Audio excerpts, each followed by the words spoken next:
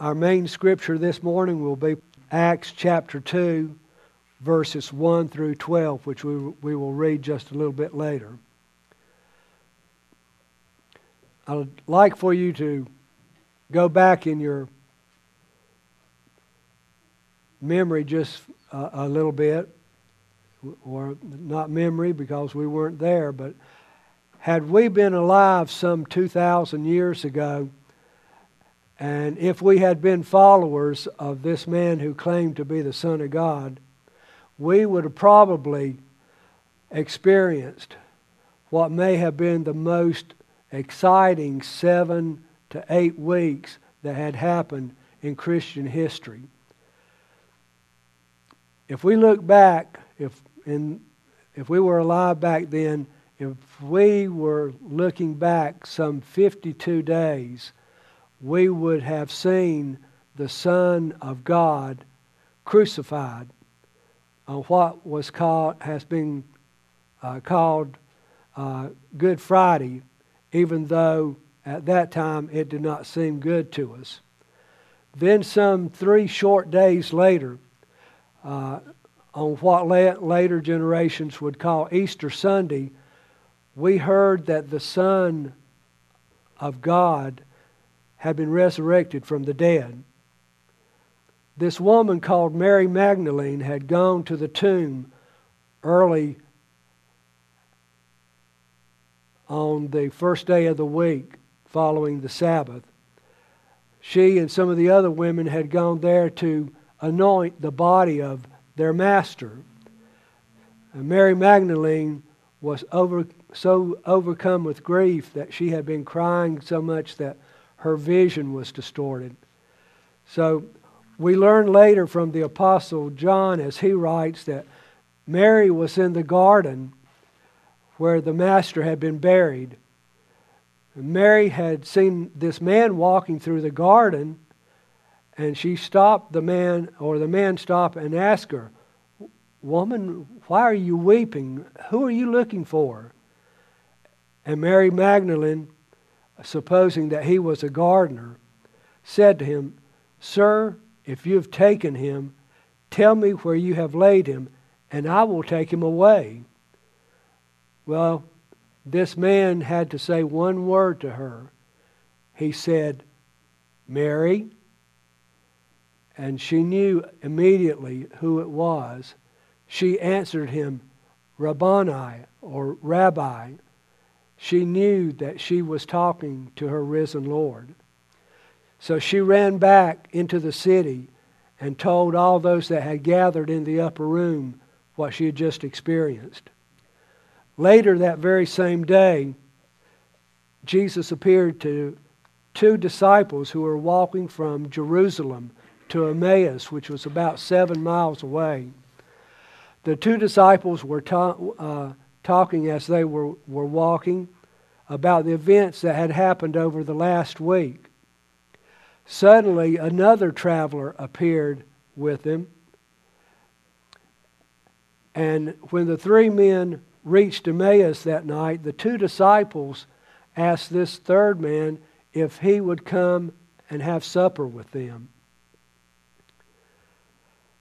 The traveler accepted the offer, and as they ate their meal, the traveler started to explain to the disciples about what would be recorded in the book of Luke, chapter 24, verse 27, which says, "And beginning with Moses and all the prophets, he," meaning the Messiah, "expanded to those in all the Scriptures the things concerning himself." Now it came to pass that as they sat at the table, he took bread, blessed it, and broke it, and gave it to them to eat. And their eyes were opened immediately. They knew exactly who was there. Once again, the risen Savior had appeared. Well, the Savior disappeared out of the room, so immediately the 2 men got up and traveled back to Jerusalem that very night, again to the upper room where the other disciples had gathered. One thing you did not do in that time period was travel at night because of all the robbers and all the territory that you had to go through. So for these men to leave so late in the evening to go all the way back to Jerusalem, which was a good walk, 7 miles, to deliver this message. Another appearance of the resurrected Jesus was to the gathered disciples in Jerusalem. Luke, again, in chapter 24, verses 36 through 42, tells us that the disciples were locked away in an upper room where Jesus appeared in their midst and said, "Peace to you." They were all terrified, fearing that they were seeing a spirit. But Jesus told them, "Fear not. Look at my hands and my feet. See the nail prints and see where the spear pierced my side." Still, some of the disciples did not believe who he was. And Jesus asked, "Do you have any food?" Well, one of them gave him some broiled fish and some honeycomb. And Jesus took the food. His disciples gave it, and he ate it. And he told them, he said, "If I were a spirit, could I have eaten this food?"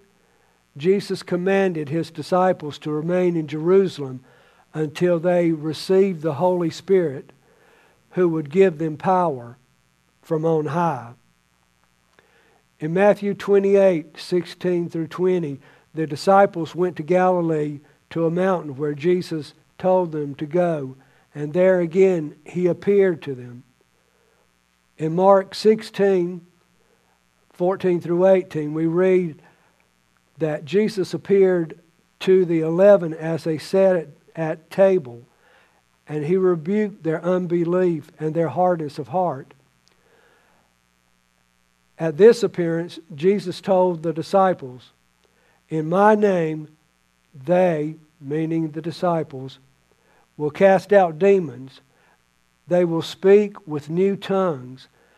They will take my servants, and if they drink anything deadly, they will by no means be hurt. And if they lay hands on the sick, they will be recovered." Again,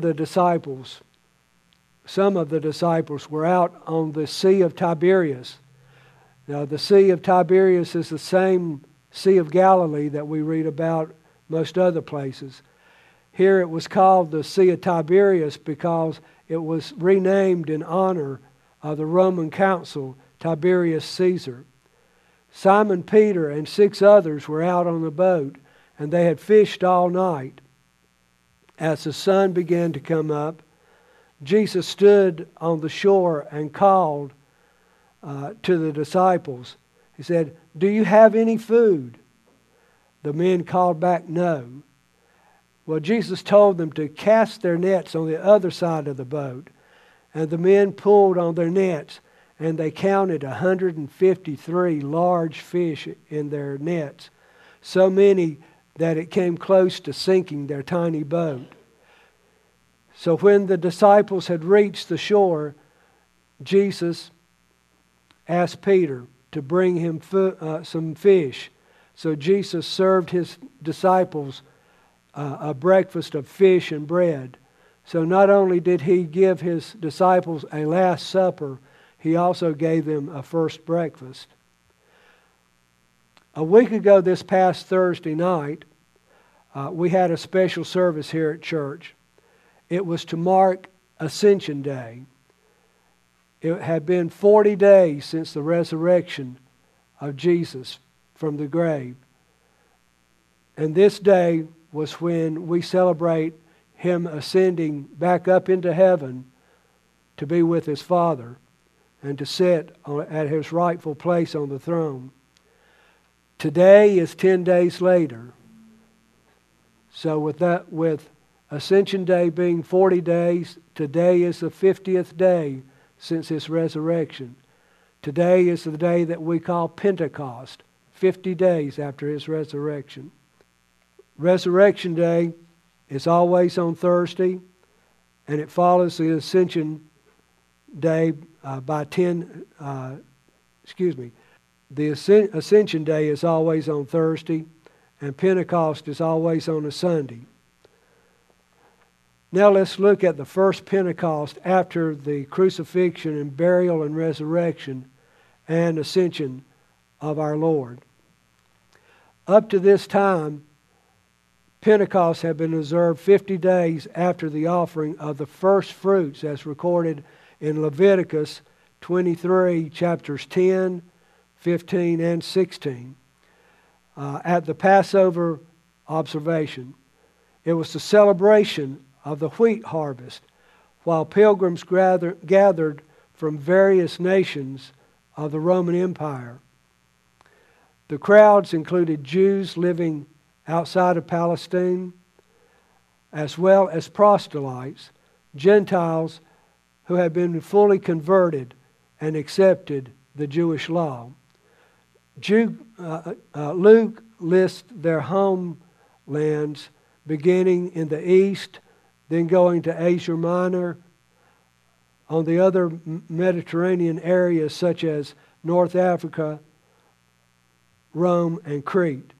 So if you'll get your Bibles again and look at Acts 2, chapter 1, verses 1 through 13. And we read, "When the day of Pentecost arrived, they were all gathered together in one place.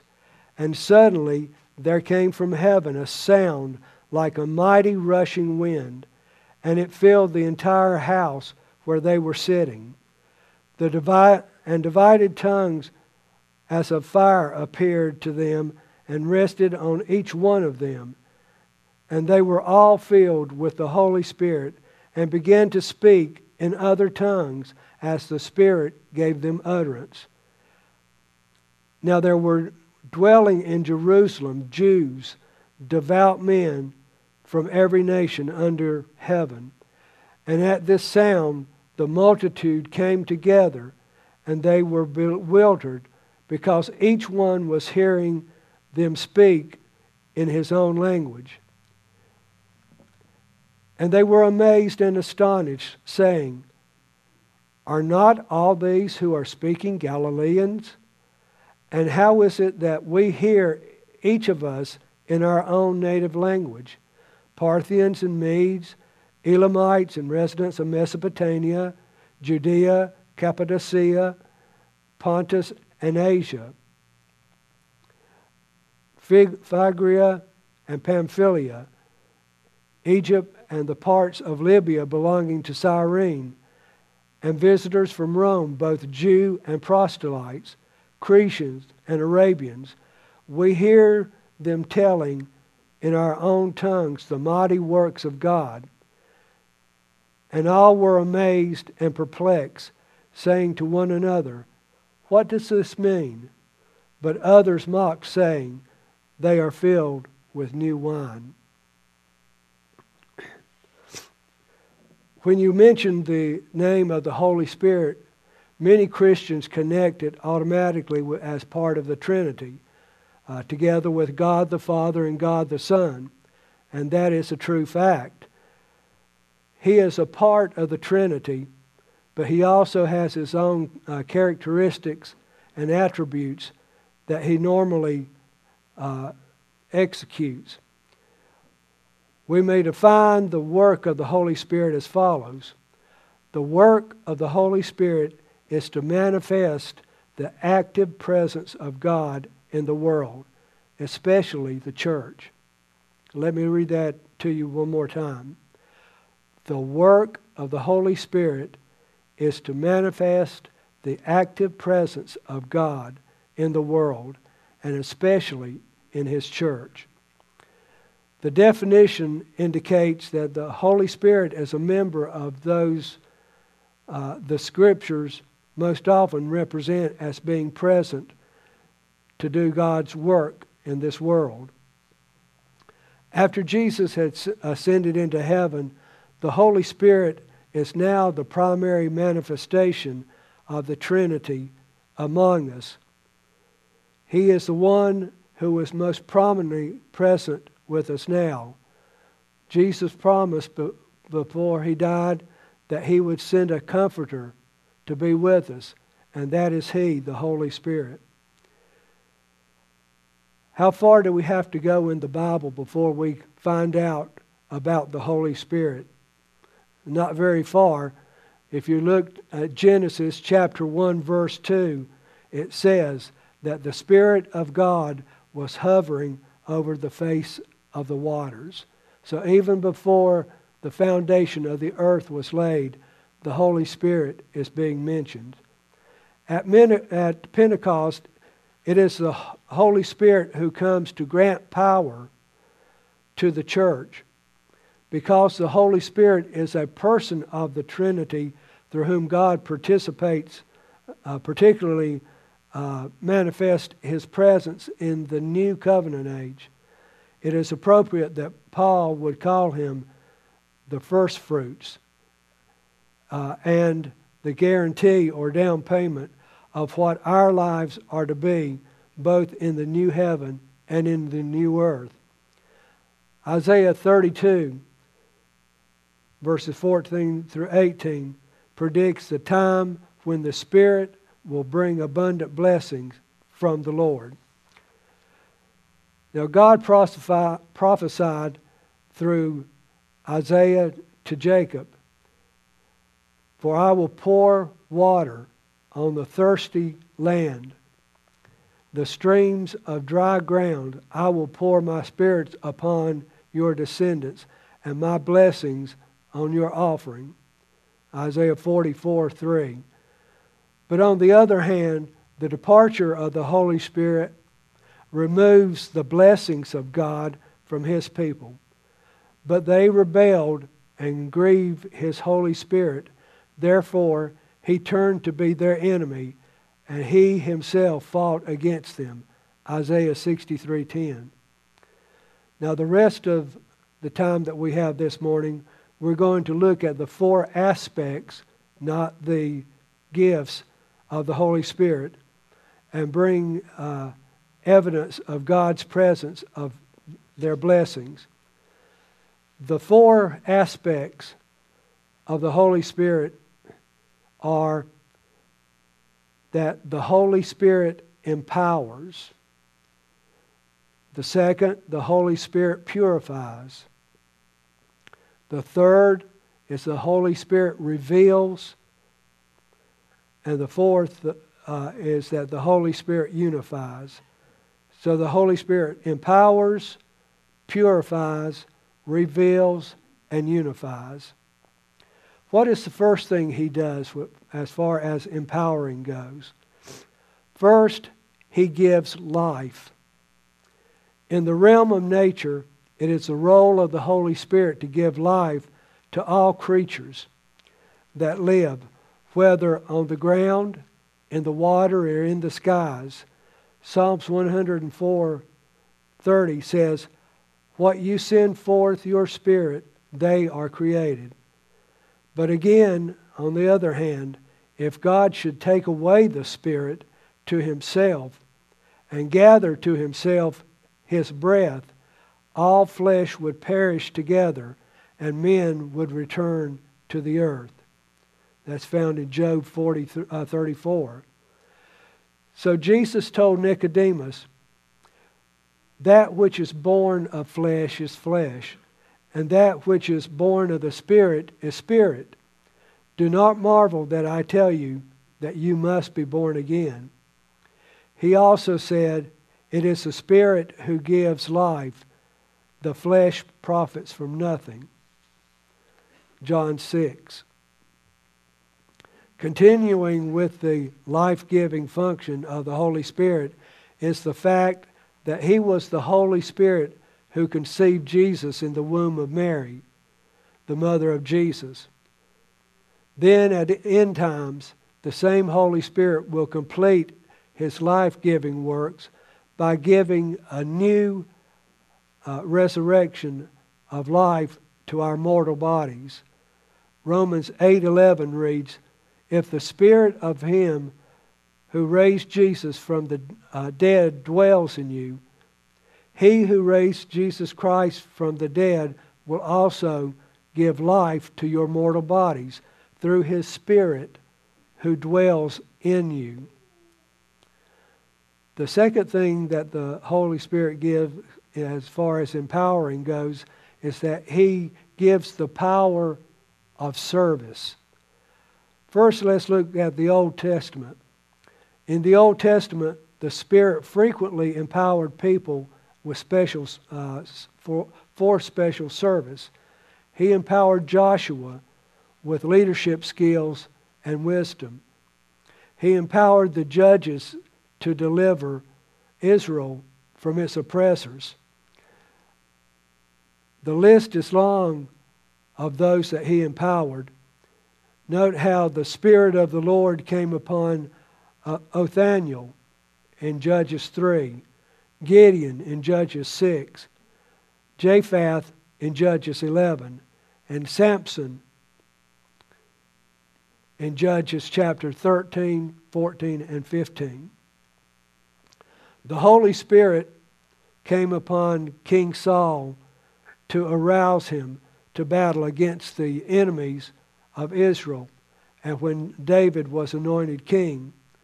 The Holy Spirit also protected Jesus' people and enabled them to overcome their enemies. Some of those examples are when God put His Spirit in the midst of them at the time of their exodus. Again, He put the Holy Spirit in the midst of His people on their return from the exile. So while Saul was trying to capture and kill David, the Holy Spirit came upon Saul's messengers and later came upon Saul himself.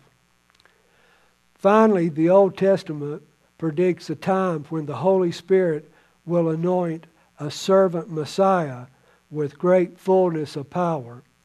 Isaiah 11 verses 2 and 3 says that, "And the Spirit of the Lord shall rest upon Him, the Spirit of wisdom and understanding, the Spirit of counsel and might, the Spirit of knowledge and the fear of the Lord. And His delight shall be in the fear of the Lord. He shall not judge by what his eyes sees, or decide disputes by what his ears hear." Isaiah prophesied that God would say of the coming servant, he says that, "I put my Spirit upon him," in Isaiah 42:1, and He Himself would say that the Spirit of the Lord God is upon me, because the Lord has anointed me. Isaiah 61:1. Now let's go to the New Testament and see what it has to say about the Holy Spirit. The empowering work of the Holy Spirit in the New Testament is first seen in the anointing and empowering of Jesus as Messiah. It's recorded that in the Gospels of Matthew, Mark, and Luke that the Holy Spirit descended on Jesus at His baptism. John the Baptist is recorded as saying, "I saw the Spirit as a dove from heaven, and He remained on Him." John 1:32. When Jesus left the Jordan River and entered the desert for 40 days of trial and temptation, it says that He was full of the Holy Spirit. It's also written in Luke 4:14 that as Jesus came back from the wilderness, He returned in the power of the Spirit into Galilee. As Jesus came to preach in the synagogue in Nazareth, He declared Isaiah's prophecy in Himself. He says that the Spirit of the Lord is upon me, because He has anointed me to preach the good news to the poor. The power of the Holy Spirit in Jesus' life was then seen in his subsequent miracles, as he cast out demons with a word and healed all the sick who came to him. The Holy Spirit was pleased to dwell in Jesus and empower him. The Holy Spirit also empowered Jesus' disciples in various kinds of miracles that they were to do. He was going to empower them to do what Jesus wanted them to do. Jesus said, "You shall receive power when the Holy Spirit comes upon you, and you shall be my witnesses in Jerusalem and in Judea and Samaria, to the ends of the earth." Acts 1:8. The Holy Spirit also gave great power to the preaching in the early church, so that the disciples were filled with the Holy Spirit, that they proclaimed the word boldly and with great power. The New Testament ends with an invitation from both the Holy Spirit and the church together. They call the people to salvation. Excuse me. The Spirit of the bride says, "Come." The Holy Spirit continues to speak to people's hearts each day by the power of the reading and the teaching of the Scriptures. Another aspect of the empowering Christians to service is the Holy Spirit's activity in giving spiritual gifts to equip Christians for ministry. In Galatians 5:22, it tells us that the gift, so did get the gift of the Spirit back. The gift, not gifts or fruits of the Spirit, are love, joy, peace, patience, kindness, goodness, faithfulness, gentleness, and self-control. When spiritual gifts are active, it is another indication of the presence of God and the Holy Spirit being at work in the church. In our prayer lives of individual believers, we find the Holy Spirit empowering prayers and makes them more effective. In Romans 8:26, he says, "We do not know how to pray as we ought, for the Spirit Himself intercedes for us in signs too deep for words." Still another aspect of the Holy Spirit's work of empowering Christians for service is the empowering people to overcome the spiritual opposition of the preaching of the gospel and to God's work in His people's lives. It was first seen in the life of Jesus, who said, "If it is by the Spirit that I cast out demons, then the kingdom of God is upon you." Matthew 12:28. The second thing that the Holy Spirit does is that the Holy Spirit purifies.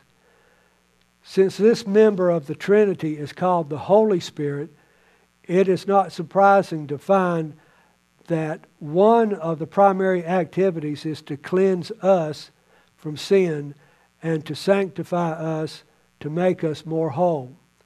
Even in the lives of unbelievers, there are some restraining influence of the Holy Spirit as it convicts the world of sin. But when the person becomes a Christian, the Holy Spirit does initial cleansing work in them.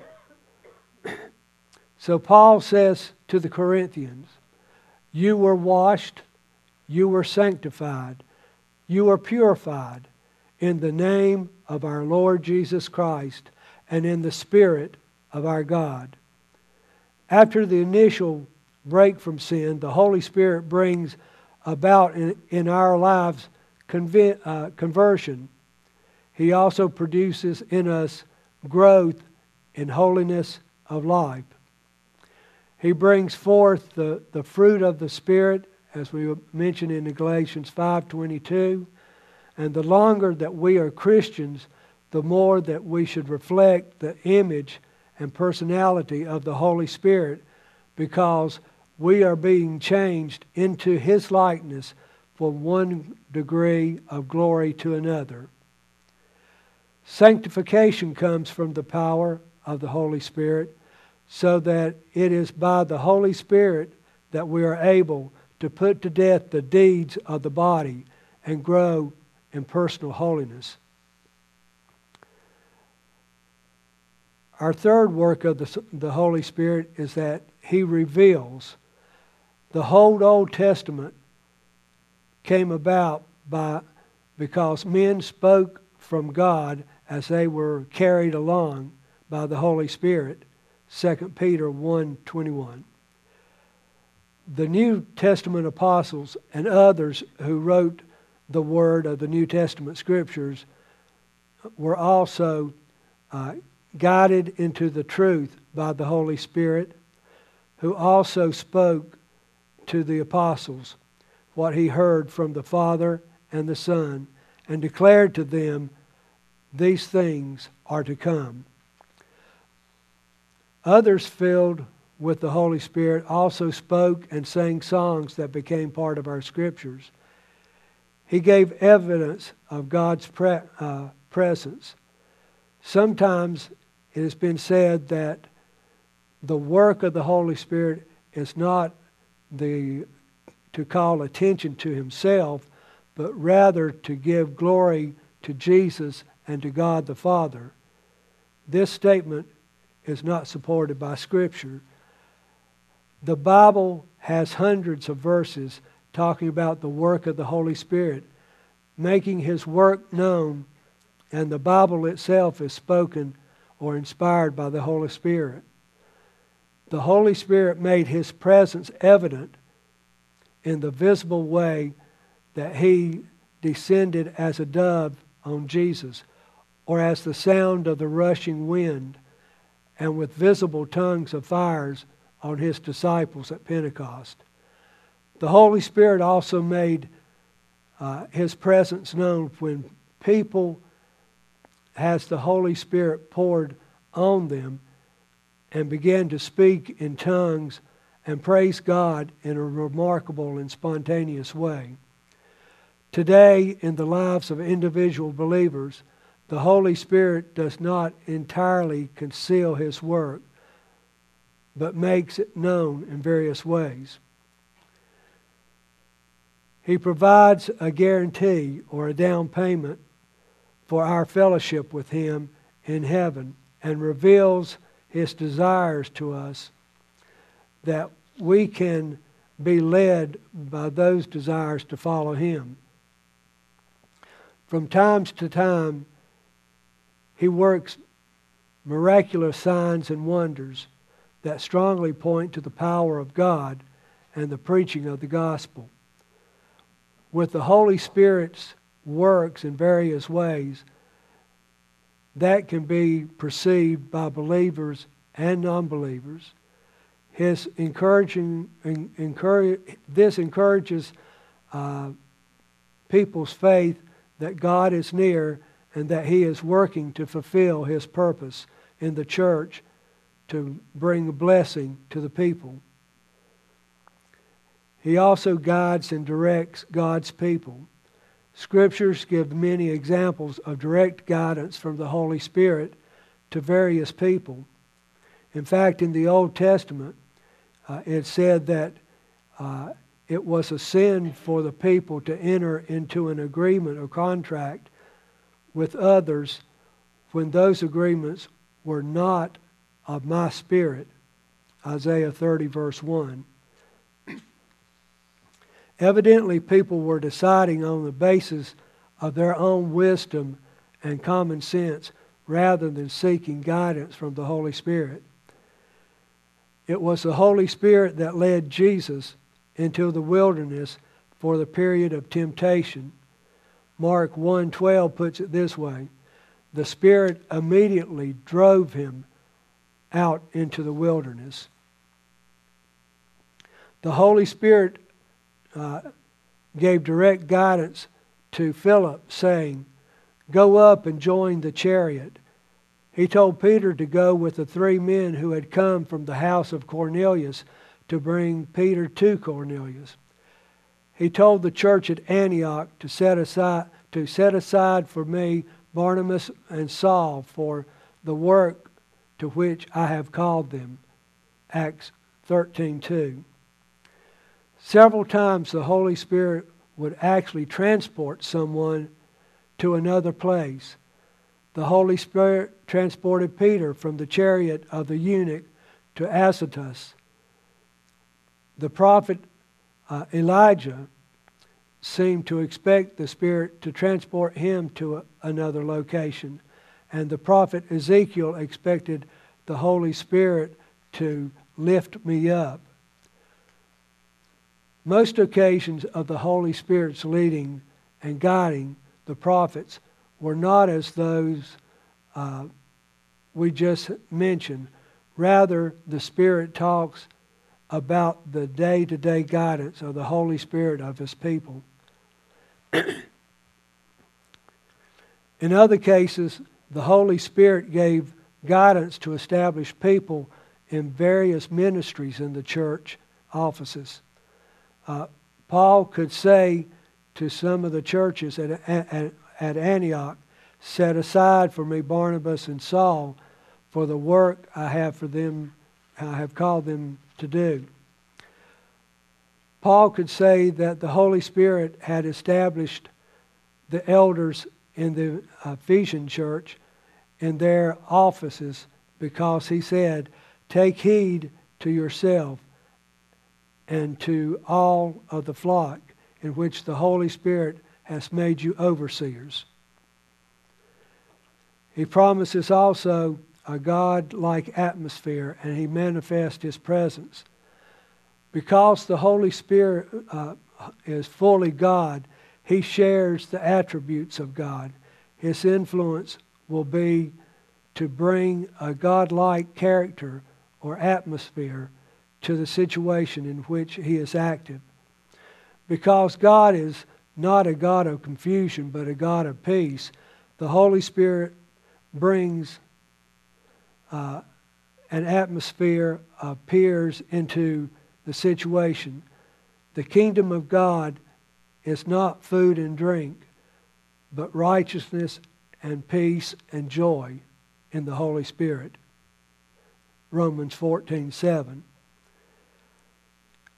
Other elements of the atmosphere that the Holy Spirit can impact the work is wisdom, comfort, freedom, righteousness, hope, and awareness of the sonship or adoption, and even joy. So the Holy Spirit brings unity and power. He gives us assurance. The Holy Spirit bears witness with His Spirit that we are children of God and given evidence of the work of God within us. He says in 1 John 3 that, "And by this we know that He abides in us, by the Spirit which He has given us." Again in 1 John chapter 4, he says that, "By this we know that we abide in Him and He in us, because He has given us His own Spirit." The Holy Spirit not only witnesses to us that we are God's children, but we are abiding in Him. It also says that the Holy Spirit illumines. Each aspect of the Holy Spirit is that He teaches certain things to God's people and shows them so that they can understand things. Jesus said this of the Holy Spirit. He said that the Holy Spirit will teach you all things and bring to your remembrance all that I have said to you. The illuminating work of the Holy Spirit is seen in the fact that He enables us to remember. We have received not a spirit of this world, but a spirit which is from God, that we might understand the gift best owned to us by God. We shall pray that the Holy Spirit would give us illumination and thereby help us to understand rightly when we study the Scriptures or when we ponder situations in our lives. The last work of the Holy Spirit is that He unifies. When the Holy Spirit has poured out on the church at Pentecost, Peter proclaimed that the prophecy of Joel 2:28 through 34 has been fulfilled. If you will look in Acts chapter 2, verses 16 through 18, it's indented in most Bibles, and this is what was promised in Joel 2. It said, "But this is what was uttered through the prophet Joel. And in the last days it shall be, God declares, that I will pour out my Spirit on all flesh, and your sons and your daughters shall prophesy, and your young men shall see visions, and your old men shall dream dreams. Even on my male servants and female servants, in those days I will pour out my Spirit, and they shall prophesy." There's an emphasis on the Holy Spirit coming on a community of believers, not just on leaders like Moses or Joshua, but on the sons and daughters, the old men and young men, the men servant and maid servants. All will receive the outpouring of the Holy Spirit. In the event of Pentecost, the Holy Spirit created a new community, which was the church. This community was marked by unprecedented unity. Again, if you would turn on over from Acts 2, verses 44 through 47. "And all who believed were together and had all things in common. And they were selling their possessions and belongings and distributing the proceeds to all as any had need. And day by day, attending the temple together and breaking bread in their homes, they received their food with glad and generous hearts, praising God and having favor with all the people. And the Lord added to their number day by day those who were being saved." Paul blessed the Corinthian church with a blessing that seeks the unifying fellowship of the Holy Spirit for all of us, and for all of them who say, "The grace of the Lord Jesus Christ, the love of God, and the fellowship of the Holy Spirit be with you all." 2 Corinthians 13:14. When Paul emphasized the new unity between the Jews and the Gentiles in the church, he says that through Him we both have access in one Spirit to the Father, and says that in the Lord they are built into one new house of God in the Spirit. So Paul's decision of the Holy Spirit also repeat the theme of the underlying work of the Holy Spirit. We must think that people who have differing gifts would not readily get together with each other. But Paul's conclusion was just the opposite. Differing gifts draws us together because we are forced to depend on each other. The differing gifts are empowered by the one and same Spirit who apportions to each one individually as He wills. 1 Corinthians 12:11. So it is in the church, to each is given the manifestation of the Spirit for the common good. In 1 Corinthians 12:13, it tells us that in one Spirit we are all baptized into one body, Jew and Greek, slave and free, and all were made to drink of one Spirit. So when the Holy Spirit is working strongly in a church to manifest God's presence, one evidence will be a beautiful harmony in the church community and overflowing love with one another. Let us pray. Our Father God, we thank you for the words that have been spoken this morning, for the scriptures been read. We thank you for everything that has been said about your Holy Spirit. We ask that as we work as this community of a church, that as we act as Christ Community Church, that we would ask for you to empower us so that we will go out and witness. We ask that you would reveal your words to us that we can explain. We ask that you would be in our lives so that we could love and know you more each and every day. So, Father, it is in your name that we pray these words. Amen.